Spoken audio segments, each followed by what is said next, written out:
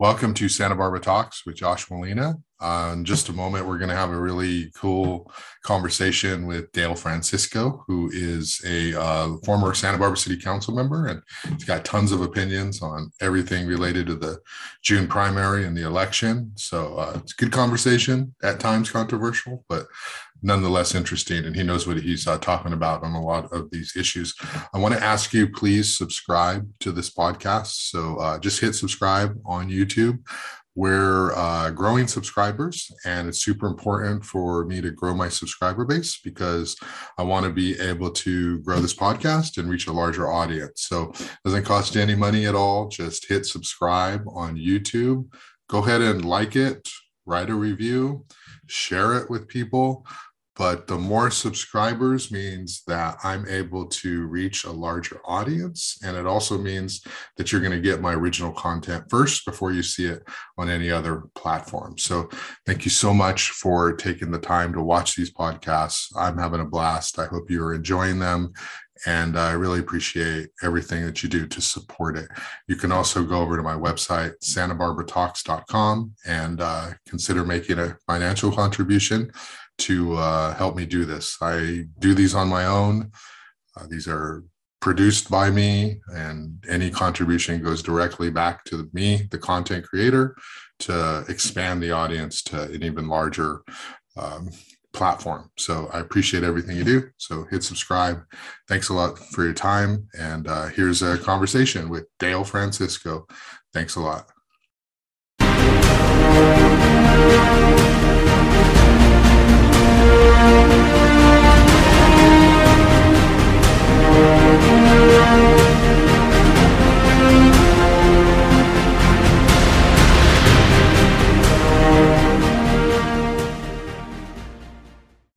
Welcome to Santa Barbara Talks with Josh Molina, and it's such a pleasure today to be here with a man who in 2007 shocked the world. And I am not exaggerating. Our little world. It is our world. I'm not exaggerating. You know, we had Muhammad Ali when he upset, knocked out. You know, he came back, knocked out George Foreman. He shocked the world, right? And here in Santa Barbara, we have Dale Francisco, who I would say out of nowhere, but not really out of nowhere because you were doing the work in the neighborhoods, but you won a spot on the Santa Barbara City Council in 2007 and tipped the balance of power. You were a conservative, although I know that's a word that we'll probably discuss, but you weren't like the others on the city council, and you got elected. And this was a profound moment in the history of Santa Barbara because you kind of ushered in a whole bunch of other conservatives, you know, a few who were able to get elected. So you were groundbreaking in that sense. You have a long, distinguished background of neighborhood involvement, civic involvement. You're obviously a former council member, 2 terms, and you're former head of the local Republican Party. You've done a lot of great things. So looking forward to this conversation that we're going to have, wide ranging on a whole bunch of topics. But first off, Dale Francisco, how are you doing today? I'm doing great, Josh. How are you? I'm doing well. Yeah. And I want to thank you for that wonderful introduction. I mean, I couldn't have written it better myself. And I just want to let people know money did not trade hands here. Yes. Well, I enjoy a little promotion every now and then. And when I do say it, I mean it. And so, you know, I appreciate it. That is real. And I want to sort of get to that. I want to get to your political story in a second. But first off, I want to talk to you about what's going on right now. We're in an election season of sorts. Of course, we have some contests that are not really a race in terms of anybody's challenging them. And then we've got some others that are getting some high profile attention. You, Dale, have been influential in the Republican Party. And I know the Republican Party is not all one group. It's, you know, it's different and different people, and it's a pull and tug, and it's changed all over the years. But let's talk right away. When you look at this June primary, what's on your mind? What's of interest to you that you're sort of paying attention to you as somebody who's a former elected and somebody who people turn to for advice? Well, Josh, the the situation, first, I think we need to look at it overall from the state situation. Obviously, in a sense, this is a one-party state. The Democrats control every state office, and it doesn't look like that's going to change anytime soon. Here in Santa Barbara County, we have the North County is Republican, but the South County, where the majority of voters are, not necessarily the majority of population, but the majority of voters, is strongly Democratic. So for the candidates that I am likely to support, it's an uphill battle most of the time. So I look at what I think is potentially winnable. That's where most of my focus is. Yeah. So if you look at the ballot right now, for instance, I'll give you a good example. Governor Newsom, and I didn't count them, 30 other candidates running for governor. Yeah. So I'm sure that there are good candidates among the 29. I have no doubt about that. However, the political reality is when you have one man who has strong name recognition, he's an incumbent, he's endorsed by the Democratic Party, running against 29 others, the likelihood of one of those 29 getting across the wire is slim. That's just reality. Yeah. So I tend not to put a whole lot of energy personally. I'm not advising other people to do this. I don't put a whole lot of my thought into races that I think are almost hopeless. Yeah. So, and you're also right. When you look at a lot of the races locally, a lot of them are uncontested. That's a reflection of the fact that we live in essentially a one-party state, and particularly in our area, the Democrats have a 2-to-1 registration advantage over Republicans. Yeah. Generally speaking, realistically speaking, if it's more than about a 5 to 7% registration advantage against you, it's really tough. If it's 10%, most political professionals will say, forget it. If it's 20%, which it is in most of the races here, I don't want to be discouraging to people, but fighting against a 20% registration disadvantage is really, really tough. Mm-hmm. And the only time that a candidate can pull something like that off is if the incumbent has done something really bad or really stupid. Yeah. I mean, we saw that in the Virginia gubernatorial race last year. Terry McAuliffe, by the numbers, probably should have won that race. Yeah. But when he made the dramatic mistake in a debate of saying, I don't think parents should have anything to do with what their children are taught in school. Now, that's not an exact quote, I'm paraphrasing. He lost the election. Yeah. That was it. So it's possible for someone with a strong advantage to make a big mistake and lose. Right. But if you don't make a mistake, that doesn't happen very often. Right. Yeah. And that's such good wisdom and knowledge, because so many times candidates get like a bug in their head for whatever reason. They listen to their really close inner circle. Maybe they just feel that they have a calling to serve, in public office. And they haven't done a whole lot of research into the history of politics in Santa Barbara County. And so they just think, well, of course I can do it. Of course I can run. People like me, and I say things that people agree with. And yeah, look what's going on nationally, and I can do it. And that's a really grave mistake, because you have to appeal. If you're a conservative in this town, in this county, you've got to somehow convince no party preference people, moderates, and probably a couple of Democrats too, to come over and vote for you. Yeah. Okay. So that's hard. You don't talk to your base. The Democrats, right? They talk to their base and they get them to vote because they have a registration advantage. So if we get all the Dems to vote, Dems are going to win. Right. Conservatives, they talk to their base, but largely that base isn't enough, as you have articulated here. Let me ask you about the county superintendent's race, because that Okay. seems to be one that is getting a lot of attention. Jerry and I talked about it a lot on Newsmakers, and we are, something as pundits, able to talk about. Do you think Christy Lozano has a chance of pulling off an upset here? And, why or why not? So Christy faces the same sort of disadvantages that I was just talking about. Yeah. She's going up against an incumbent. She's at a registration disadvantage. She is a first-time candidate. And I was very lucky when I was a first-time candidate, because I was running in a race that nobody had the remotest idea that I might possibly win. And it was a low turnout election. So I was under the radar.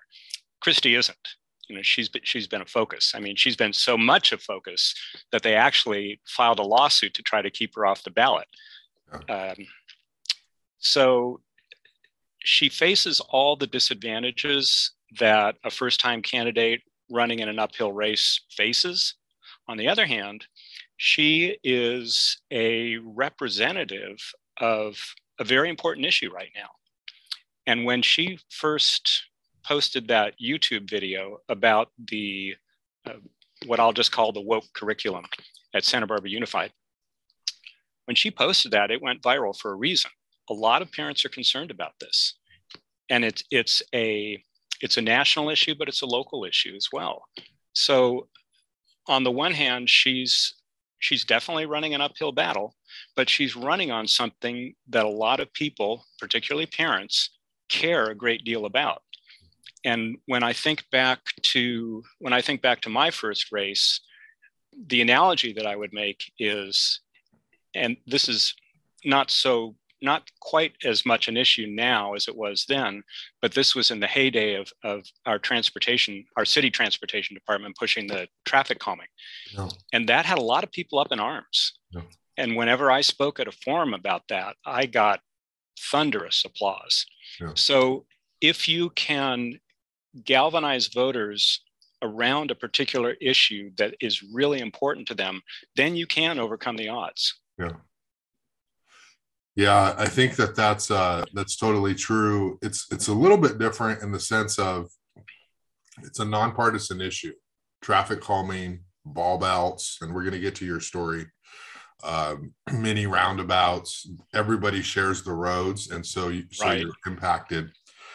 I want to ask you about religion in politics, Dale. There's a couple of these candidates, are evangelicals, and they are running, and they've talked about it publicly about how they are people of faith. And I'm wondering, do you see any overlap in people of faith sort of having this calling, this sort of other kind of motivation to serve in office? Because obviously, if you are a believer, the idea is that it is your calling to go out into the world to make change, to make an impact, to make a difference. Sure. You have to serve in that way, and that it's part of the psychology of people aren't going to like you because you're doing work that is good. People are going to be uncomfortable because you're doing the work that is good. And so it's a natural built-in sort of mindset of, yes, if I run, people are going to doubt me, because that's exactly what the message is when you're trying to spread the scripture. There are people who are doubting you. And I mention this because I think there's a little bit of a psychology disconnect that I don't think God cares about who wins and loses in politics. I honestly don't. I don't think that. And I don't think that if Democrats are in power, it doesn't mean that, it's an ungodly state. If conservatives are in power, I don't think it means that it's a godly state. But you have these candidates who feel called without doing the work and the research and that making the connections to win. You still have to win. I might think that I belong in the NBA. Okay. I might think that. And I got news for you. Exactly. I might have a good jump shot, right? I might be good at playing defense and I might have some skills, but it is impossible for me to get there. Okay. No matter how special I think I am, right? Is there something analogous to these people who try to run for these offices in a county where the registration advantage is just about impossible for you to pull off an upset? What do you think? I think if someone is running for office exclusively because of a call to evangelize, I think that's a mistake. Now, on the other hand, it's perfectly possible for people for part of their motivation to public service to be religious and to have that as part of what's making up, well, not only their character, obviously it's central to their character, but also to their policy decisions. Hal Conklin is a great example of that. Hal Conklin was on council here, ran unsuccessfully for mayor the last time, but still got a lot of support. Hal was a very religious man. And I'm sure that was an important part of his motivation for public service. So I don't see a problem with that at all. It sounds to me like what you're describing is someone who's running exclusively because of some religious calling. And good luck with that. Yeah. Well, look at Hal. Hal was well liked. Hal was in the community. He had served. He had connections. He shook your hand. He networked. There were, for every person who said they liked Hal, there were 10 people saying, "Oh my goodness, no way!" Right? You have to make the connection. And that's so important. I think that's the thing that you did so well too. So, do you have a prediction? Do you think Kristi Lozano can pull off an upset, knowing that she's tapped into an issue that a lot of parents are concerned about, and it's the schooling of their children? I don't want to make a prediction on the outcome. Mm-hmm. However, as I said, I think she has a chance, mm-hmm. and no one's denying. I think the last show that you did with Jerry and Nick called Susan Salcido the 8,000-pound gorilla. I think that's a little extreme, but she does have a huge advantage. There's no question about it. And Kristi's a first-time candidate. First-time candidates have a lot to learn. So, but I wish her luck. I think she's got a good message. Yeah, and just to follow up on that, what I hear about Kristi is qualifications. Okay, I hear people saying that this isn't even a city council job or a school board job where you literally don't have to know anything to serve because the staff does all the work for you. And if you're a good listener, you can pay attention and then make the best decision based off the information in front of you. But this is a job that's a job, even though it's an elected position, meaning you have to have legitimate leadership skills, administrative skills. You have to know how to manage budgets and manage people, and not just a little bit. You have to have some sort of experience with that. How much do you value qualifications in this discussion? Because that's what people are saying. They're saying, well, one person has the qualifications, the other person doesn't. The other person's a PE coach. You hear this sort of dissection of that. Right. How much credibility, weight do you give to that discussion? Well, we could probably talk all day about this one. And the value of qualifications versus leadership in any particular job at any particular point in time can change. Yeah. So I would start by saying that this is a time when our county school system and school systems all over the country need leadership, because what we see is, and we certainly see it here, is declining test scores, continually declining test scores. Mm-hmm. And the schools can accomplish a lot of other wonderful things, but if the students, when they graduate, don't have the real world skills to tackle life, then the schools have failed. Mm-hmm. So that's a piece where I think leadership is so important. And I think Christy has demonstrated strong leadership. Now, on the administrative side, a lot of what county schools does, as far as I understand, and I'm not claiming to be an expert, but a lot of it is compliance. And compliance is handled by specialists. Susan Salcido is not burning the midnight oil going over Santa Maria School District budget. I'm sure that's not happening. I'm sure she has plenty of talented CPAs, talented attorneys who focus on compliance issues. So it's an important function that the county performs for all of the school districts in the county. It's a valuable function, but there's professional staff that's taking care of it. So that's an example, I think, of, I won't say that SBCEO runs itself. It doesn't, of course. You need leadership. But you don't need to know every little detail of those compliance functions. I think the most important qualification that somebody who is tasked with leading an umbrella organization for all the schools in the county, the most important qualification that they bring to that is their experience as a teacher. And Christy has that in spades. So she's taught every grade level, and she has the experience of seeing children go through the school system from a very early age till the time they graduate high school. That, I think, is the most important qualification if you're going to be a leader in an organization.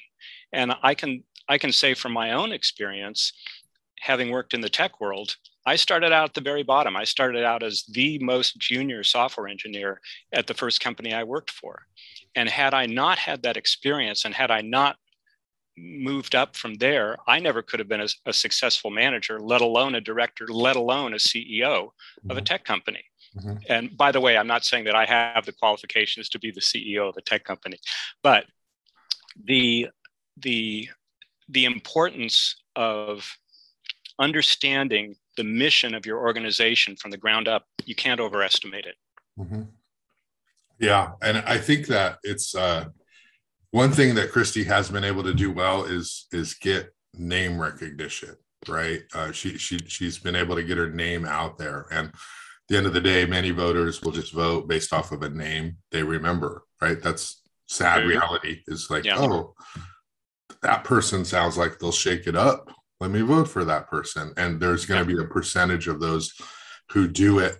But one of the things that conservatives underestimate is the power of the Democratic Party to I don't underestimate it. I know you don't, Dale. But some other people who have not been in the trenches over the years working at this, the canvassing, the phone banking, the feet on the ground that go out there and make a difference. And that's much more impactful than a bunch of signs or a bunch of advertisements.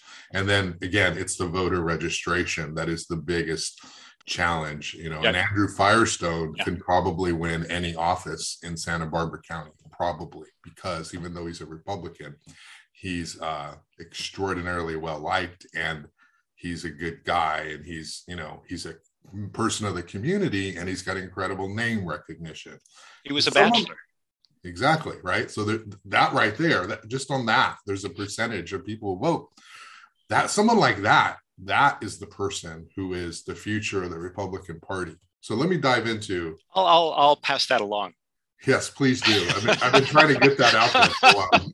I don't think he's ready to run yet. So what's going on with the Republican Central Committee, Dale? And we don't have to name names or be specific, but just in general, the Dem Party, they've had their changes, of course. You know, they've gone from Daraka Larimore Hall to Gail Teton Landis. Nell Darcel Elliott is the chair. The Republican Party, of course, has had its own leadership changes over the years. Why? And this is somebody who I don't pick and choose who I talk to or like. I'm not one of those reporters who's like, you're a Republican, I don't talk to you. You're this or that, I don't talk to you. I like talk to everybody because I'm a journalist, but there's value in everyone you talk to, even if you don't agree politically. And I really believe that. But there's something going on with Republicans that why are these candidates? Why can't there be sort of this uh, growing of local talent to sort of have legitimate contests where there's people challenging? We have supervisor races where there's no challenger. Okay, why? That seems to be a problem. The Dems at least try to find people in the community and kind of put them in spots and grow them so that they can to have leadership skills years down the road. Why can't the party do that? The Republican Party. I think it goes back to what I was saying earlier about living in a one-party state. In my limited experience, and I have certainly have not been on the inside of the local Democratic Central Committee, but in my experience, what I've seen is most county central committees are not incredibly well run. They're not incredibly functional. There tends to be a lot of bickering and dissension and enthusiasm about the political issues on whatever side the central committee might be supporting, but not necessarily a political sophistication about how elections are won and lost. There's a lot of passion and not as much knowledge as there needs to be. Yeah. Now, there are some exceptions to that. I can speak to the San Diego Republican Central Committee. They're huge. They're extraordinarily well run. They have a lot of former electeds in positions of power. That's invaluable. Mm. So to start with, looking at the Republican Central Committee here in Santa Barbara County, we don't have a lot of former Republican electeds in the first place. That's a problem. We also don't have the enormous financial support that the local Democratic Central Committee gets from the state. So every dollar that the Republican Central Committee raises in donations, it has to go out on its own and find them, which is always a challenge. And it's especially a challenge when you don't have a huge track record of success getting candidates into office. On the other hand, the Democratic Central Committee really doesn't have to do any fundraising itself. That's all going to be directed to them by the state party. So again, don't get me wrong, I'm not insulting our local Democratic Central Committee, whose people, by and large, I don't know. But they could be total incompetence and they would still get $400,000 or $500,000 a year donated to them to be parceled out to the various candidates that they need to support. So, I mean, that's a huge advantage that the Democratic Central Committee has that the Republican Committee does not.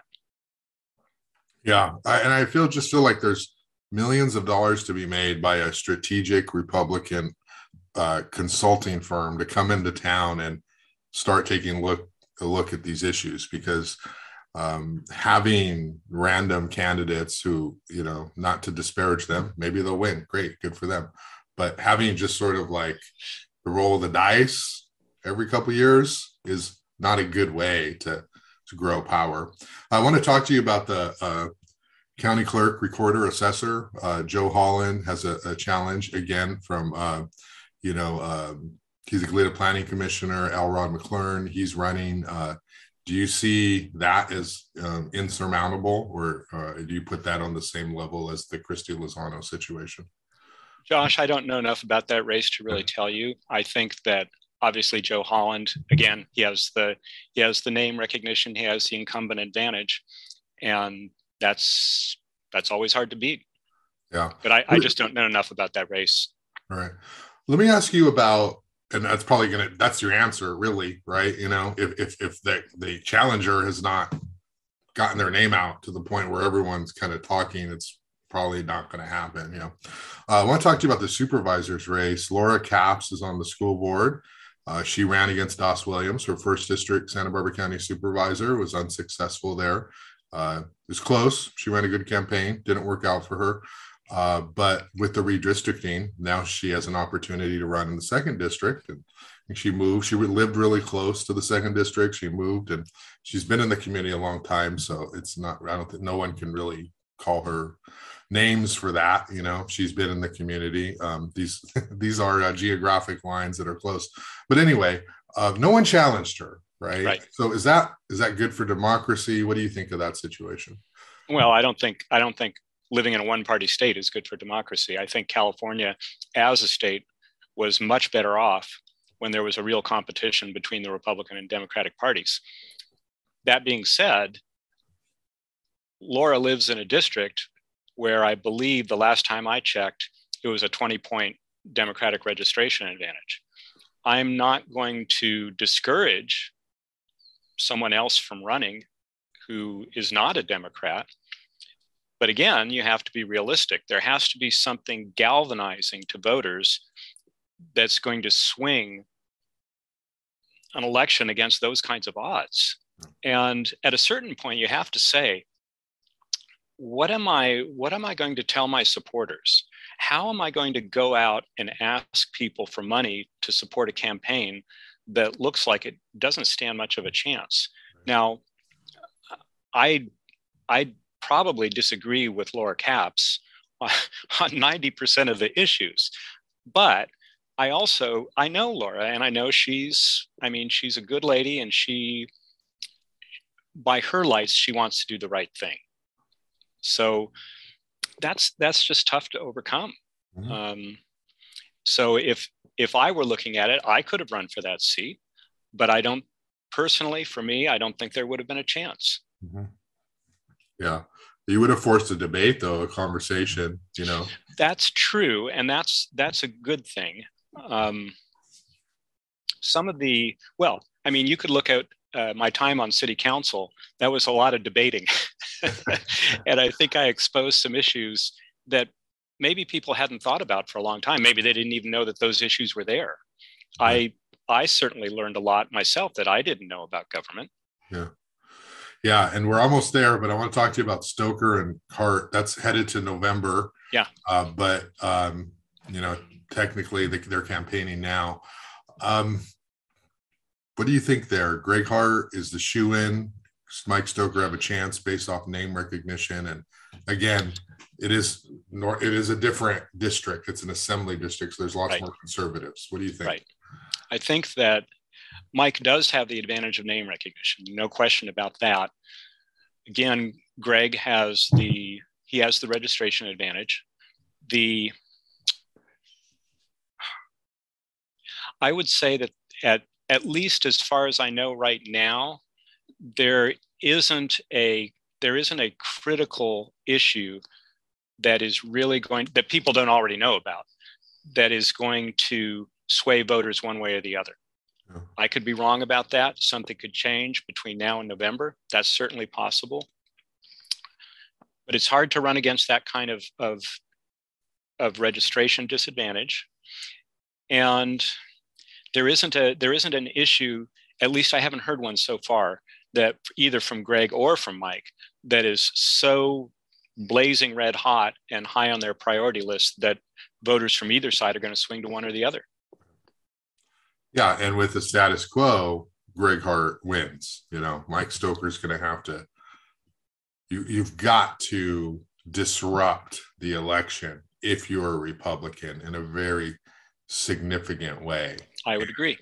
And maybe he's got something going on, but he's also ran quite a bit. And, with the name recognition comes other familiarity to voters. So, and we've got a sheriff's race at all. Any thoughts on that? Are you following Bill Brown and whether there's going to be an upset there? I mean, it's kind of the same situation, sort of. They're both conservative, although Brown is a Republican. Juan Camarena is not, but he was a Republican up until a year ago when he was deciding to run. He's not now because he's running. But what do you think of that contest? Any upset potential there? Well, Bill Brown has been in office since the end of the last ice age, right? And it's interesting because county sheriffs and police chiefs tend to be the most controversial political candidates. They're the most often attacked of any politician, as far as I can see. So the fact that Bill Brown has survived this long means that he's either a very astute politician or he's doing something right, or maybe both. So it's a tough it's very, very tough to challenge someone like that. And Juan Camarena has lots of endorsements. He may be a fantastic guy. He might make a wonderful county sheriff. His problem is getting out there with a message that is so powerful that he'll get people on his side. Yeah, that's absolutely true. I mean, I think the biggest advice in terms of covering elections year after year and here in the Bay Area is that, I mean, most people are nice people. Most people are good people. Everybody has people who love them. It's not the issue at all. The issue is money, message, and organization. And you need all three of those things to be able to have a chance to win. And if the voter registration is against you, then you're going to have to do something to topple that candidate. And just running because you're good is really tough, because you have to run when you're clearly better and the other person is bad. And if that's not the situation, you got to fabricate it. You got to make it happen from a political strategy perspective. But if you don't know how to do that, or if you don't have the money to do that, it's just not going to work for you in politics. But we'll see. Nobody thought Trump would win, and he won. So there you go. You know, as much punditry, and we can talk, you just don't know until election night. So we'll see how it goes. We'll see how it goes. Right. But that leads me into you, Dale. I was not exaggerating. In 2007, people were stunned when you won a spot on the Santa Barbara City Council, and you benefited from the fact that you were able to fly under the radar. So people didn't see you as a threat. They didn't see you as somebody who was going to win. And so they didn't come after you, right? And that's the dangerous sin that people do make in politics, is underestimating the competition.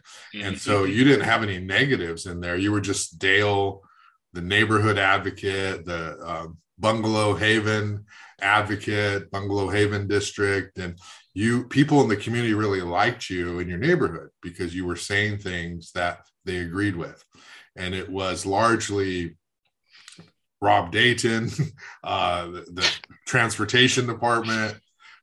This was street narrowing, bulb outs, mini roundabouts in the outer State Street, kind of, San Roque-ish neighborhood, not quite that far, but these traffic calming devices. And this was all part of sort of this new wave of urban planning, which was we need to plan for multiple modalities, and which means bikes, pedestrians. A lot of the people who are making those planning decisions ride bikes, and they have a specific agenda with that, but that's also what they learn, in school and their training. That's right.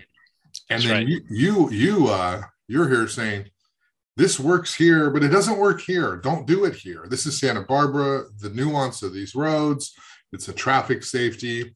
And that resonated. That message resonated. You were also a preservationist, sort of talking about, hey, let's not change Santa Barbara to such a degree that people don't want to live here anymore. And it's a message that still resonates to today. Look at where we're at.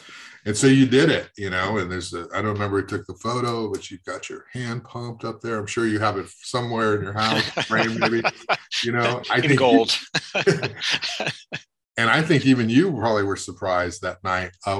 Talk to me a little bit, Dale, about you and how you were able to pull that off from your perspective, and just sort of what it meant for you to be able to go from being the activist to the decision maker. Well, talk about being politically naive. I knew absolutely nothing about political campaigns. And I think I exhibited that many times during that first campaign. The motivation for running, it was not easy.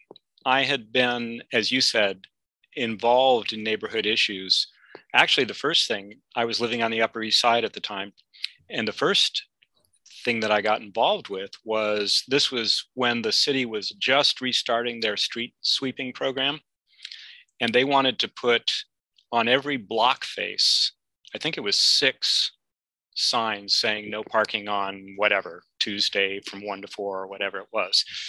And the neighborhood was outraged about that. And I don't even think that it was actually permissible, because that part of the Upper East, at least, was within what's called the Mission Historical District.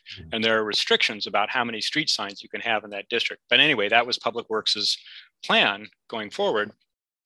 And neighbors got together. I ended up being one of the spokespersons for that cause. And eventually we got Public Works to back down. Now, granted, part of the reason for that was we don't have, on the Upper East, it's almost entirely single family homes. And we don't have the kind of street parking problems that you have in other parts of town, like the West Side, where there's a lot more renters, where there's a lot of houses that are occupied by more people than they were designed for. Everybody has a car and they don't have any place to park them. So they're all on the street. So it's not the clearing the streets for street sweeping wasn't quite the same issue. So that helped. But anyway, that was my first involvement. And then, as you said, the whole traffic calming issue, that was a nonpartisan issue. I mean, there are plenty of Democrats who are upset about that. So I was fortunate in that nobody knew who I was. Nobody suspected that an incumbent running for re-election to city council, which is usually kind of a ho-hum affair, nobody thought an incumbent could lose. And the turnout was abysmal. I can't remember what it was now, but it was like 17% or 18%, something like that. Nobody was paying attention. And so so I was lucky, but I didn't run because I had done all the political calculations. I didn't understand the political calculations. I ran because I cared about what I was talking about. And I think that, at least in the few people who came to the forums, I think people saw that. Right. Yeah. Well, I was in San Jose at that time, so that's probably why there was no coverage. Nobody knew what was happening. That must have been it.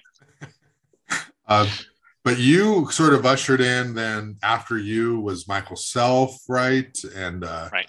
Frank Hotchkiss got elected. So there were three conservatives on the council at one point, and that was significant. Now it's sort of like it's all Democrats, and so they all are just kind of in the same box. And when one of them goes a little bit the other direction, it's like, oh my goodness. But there was a time when there was actually 3 to 4 sort of votes. And there's something about your messaging that is really admirable, because you come at it from an intellectual perspective, but you do it at a high level. You're not really, when you campaign, you're not attacking people, you're not criticizing people, at least you weren't.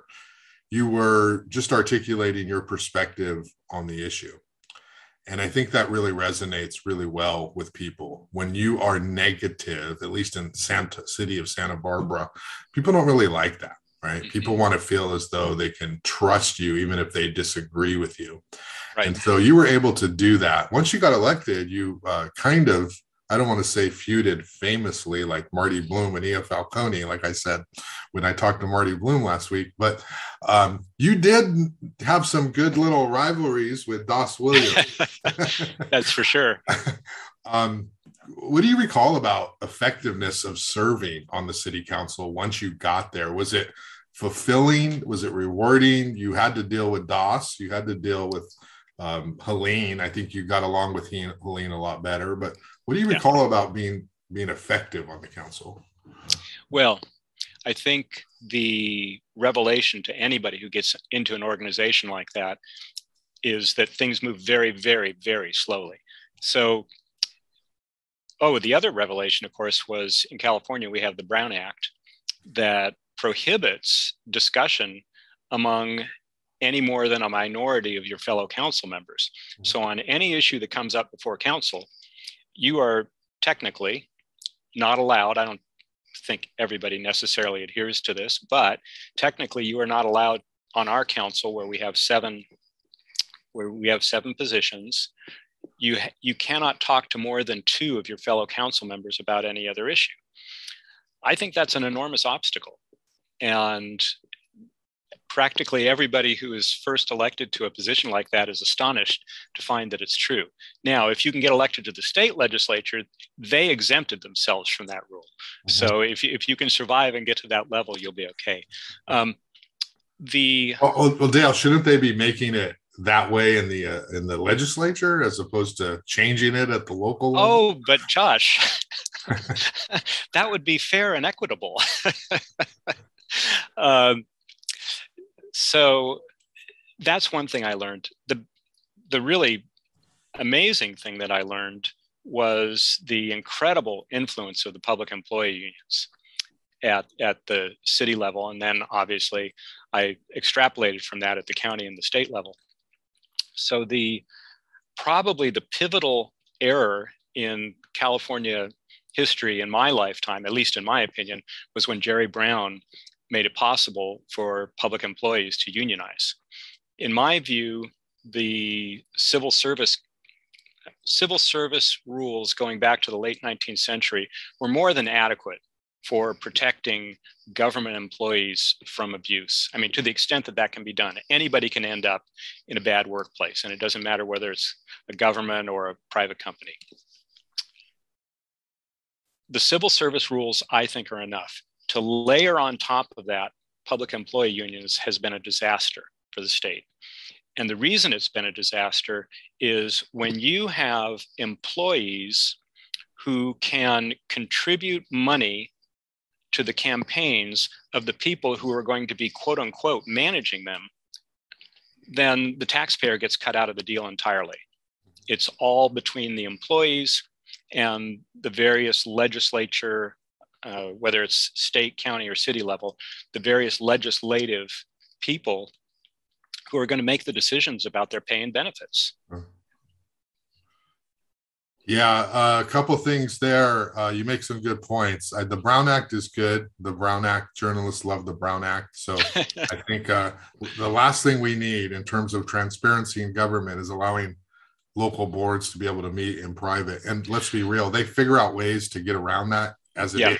So, sure. But yeah, the whole public employee, we saw with the PLA agreement, there's lots of discussion about, well, how is that fair? And then you look at SEIU giving money to candidates, but it's a complicated sort of conversation because it is First Amendment right to be able to give free speech, and you make a contribution, and sure.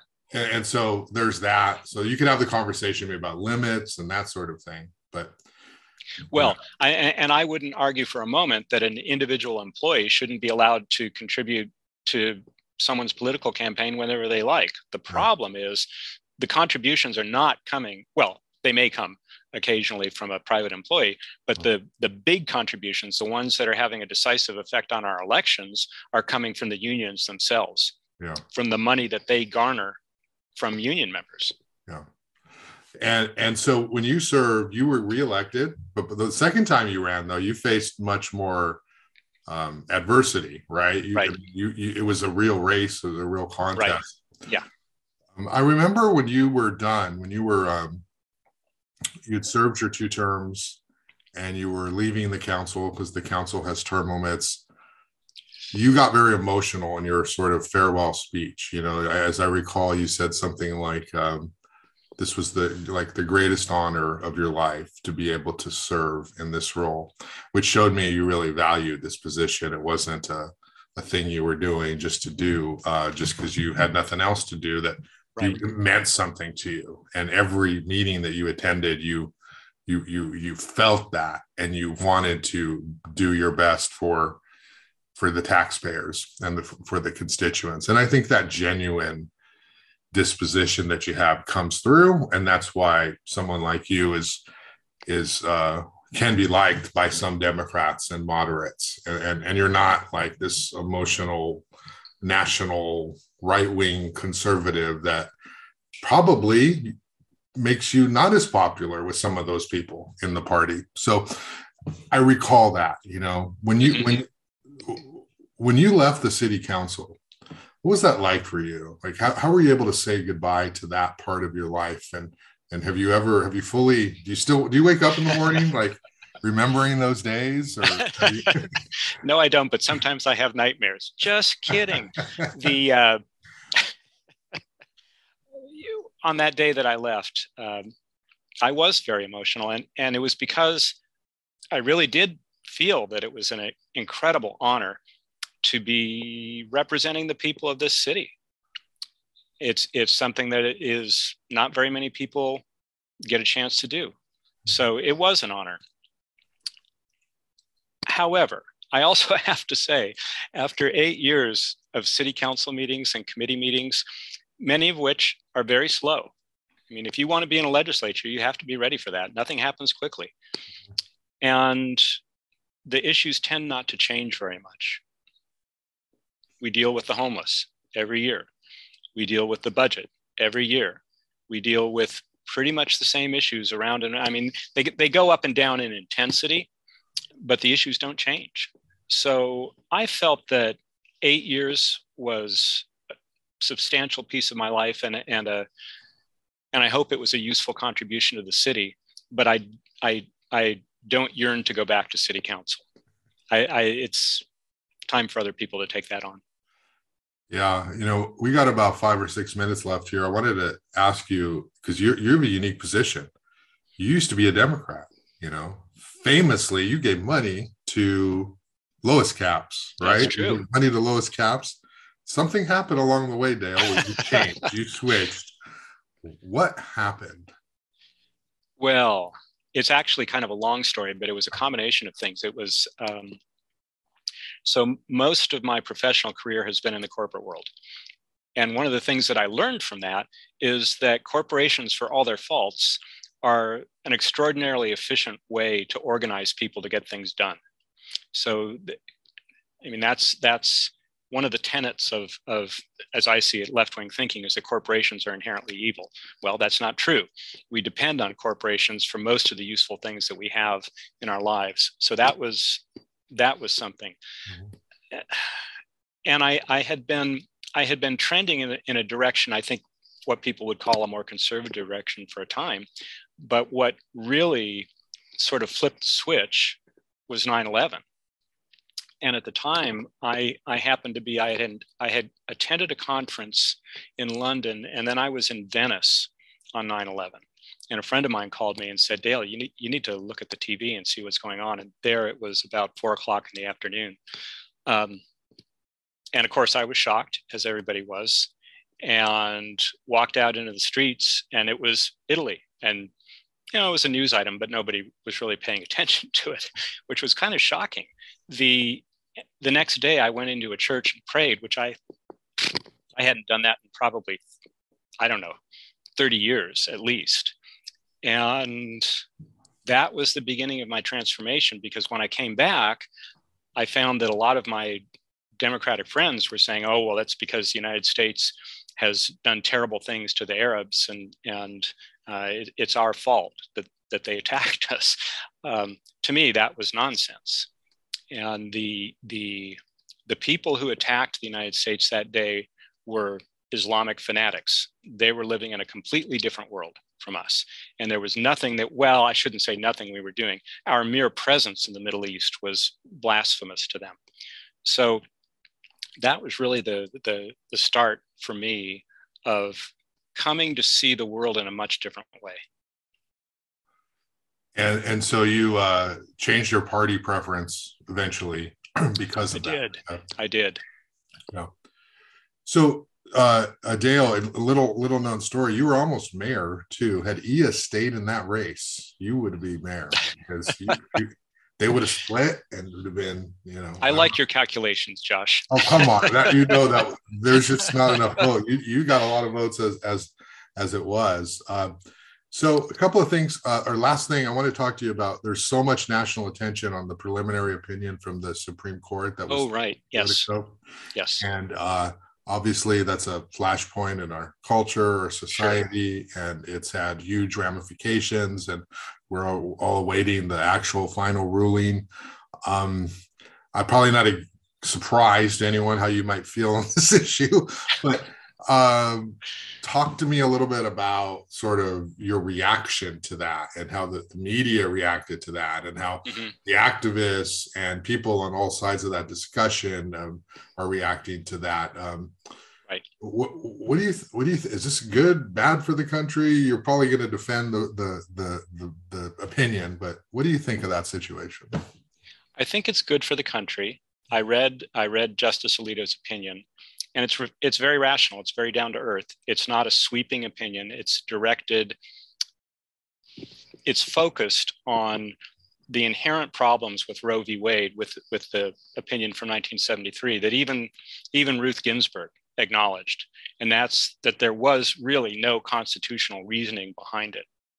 So for people to say that Roe v. Wade was a constitutional decision, it's not, they haven't read the decision then, because it depended on two things. First, a right to privacy that they derived from other things in the Constitution, but is not in the Constitution. And then the idea that somehow an abortion is a private act. And that's, how you get to that reasoning, I don't know. They wanted to get to it, so they did. And what it did essentially was to remove from the democratic process a very important issue that people are very divided on. At the time of Roe, there were 30 states in the United States that completely banned abortion under all circumstances. I don't think that's necessarily a good idea, but that's what the people in those states wanted.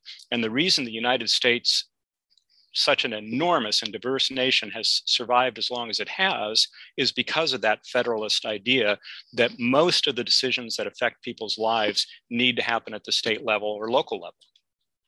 So I think Alito's decision is extraordinarily well reasoned, well thought out. It's not sweeping. It doesn't do what Roe did. And a lot of people, I know some people have mentioned, well, the majority of people in America support Roe. Well, the reason they do is because they don't understand Roe. They think that if it's struck down, then all of a sudden abortion is going to become illegal everywhere, which it's not.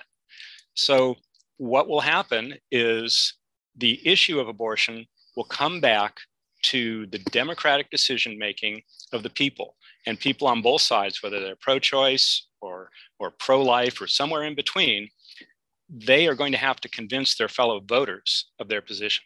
And I think that's good. So it won't be, illegal, but it'll be up to the states. But we do know some states, do make it illegal. So, Sure. Just as a practical matter, if, you have a person who is, it's where it's illegal in their state. Okay. And they don't have a lot of access to travel to, it's prohibitive for them to go just drive a few hundred miles or something to go to another state. Isn't that a practical impact on them that hurts them, that hurts the most vulnerable people? Because we know that if you're of means and you need to have this medical procedure done, you'll figure it out. But doesn't this hurt the most vulnerable people the most in our society by saying that it's not going to be regulated on a federal level? It has the potential to, but we don't live in a perfect world. So I was just reading about the case of a young woman in the Central Valley who was a victim of incest, endured an abusive marriage, was a drug addict, and had a stillborn child. And the child was determined to have methamphetamine in its system. And she was convicted of manslaughter on that basis. That was not a just outcome, in my view. And fortunately, that was overturned. But that's an example of sometimes people live in dire circumstances, and that's unfortunate, but we can't fix the world. So I think what will happen, interestingly, when Ginsburg talked about Roe v. Wade, she thought what should have happened was that the Texas law should have been struck down and left at that. The Texas law prohibited abortion in all cases. That ruling, that's probably the best that the pro-abortion side could have achieved politically. And it might have led to a more reasoned discussion about which circumstances, if any, abortion should be permitted. It would have led to that political discussion. It wouldn't have solved the problem overnight. But when we try to solve problems, political problems on which people strongly disagree, when we try to just cut through the noise and solve them overnight by dictating the results, it doesn't work out well for the long term.